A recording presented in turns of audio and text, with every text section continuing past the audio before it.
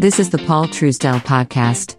Due to our extensive holdings, that of our clients and your host, you should assume that we have a position in all companies discussed and that a conflict of interest exists. The information presented is provided for informational purposes. And now, Paul Truesdell. Well, good morning, good afternoon, good evening. Welcome to another edition of the Paul Truesdell podcast, hosted by who? I don't know. It must be me, because I'm Paul Truesdell. Of course I am. Hey, listen, there's a couple of things I want to share with you really quickly.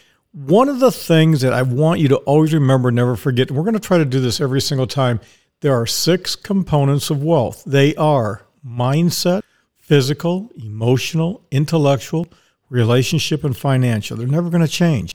And in the fourth cow, that is intellectual. Intellectual wealth has something that a lot of people don't have, and that is common sense.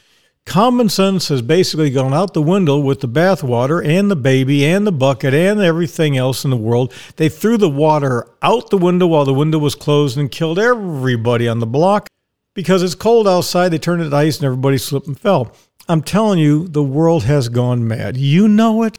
I know it. There's no sense denying it. Yeah. So here's what I want you to do. In the face of overwhelming controversy, when everybody is running in one direction, remember the story of the Pied Piper. And so these lemmings are what they are. A lemming is a lemming is a lemming is a lemming is a lemming is a lemming. And 99.99999% of the lemmings are going to go off the cliff because they're following the Pied Piper. You do not need to do that.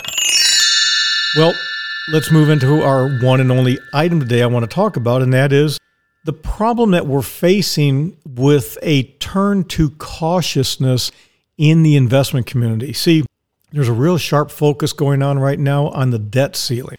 And remember, Janet Yellen has done a 180-degree turn on her views about debt. So she's now warning that the debt ceiling is getting pretty damn high. Well, it would have been nice if you'd said that when, well, we're not going to go there. But she's a flip-flopper, a lot like John Kerry. It's not political, but depending upon whose administration she works for and who's buttering her side of the bread, she's going to give that story. So what we have here, just so you know, is a never-ending hot potato.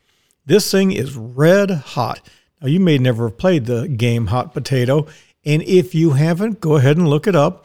Dad wants you to look that thing up. But here's the big thing, boys and girls.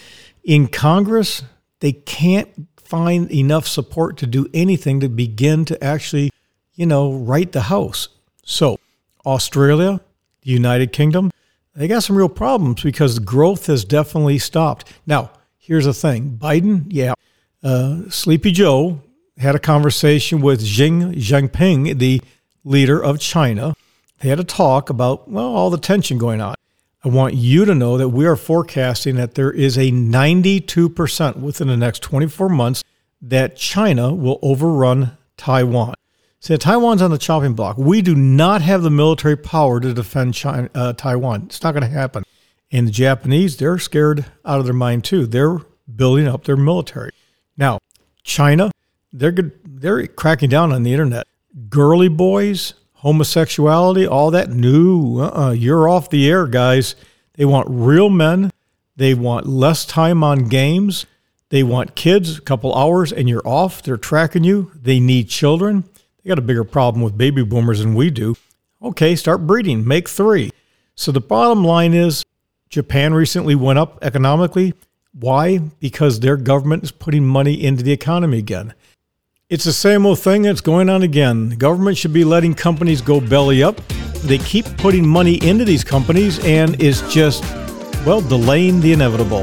It is what it is. This has been the Paul Truesdell Podcast. The Paul Truesdell Podcast is sponsored by nobody. Why? Because paid advertising chokes and corrupts free speech.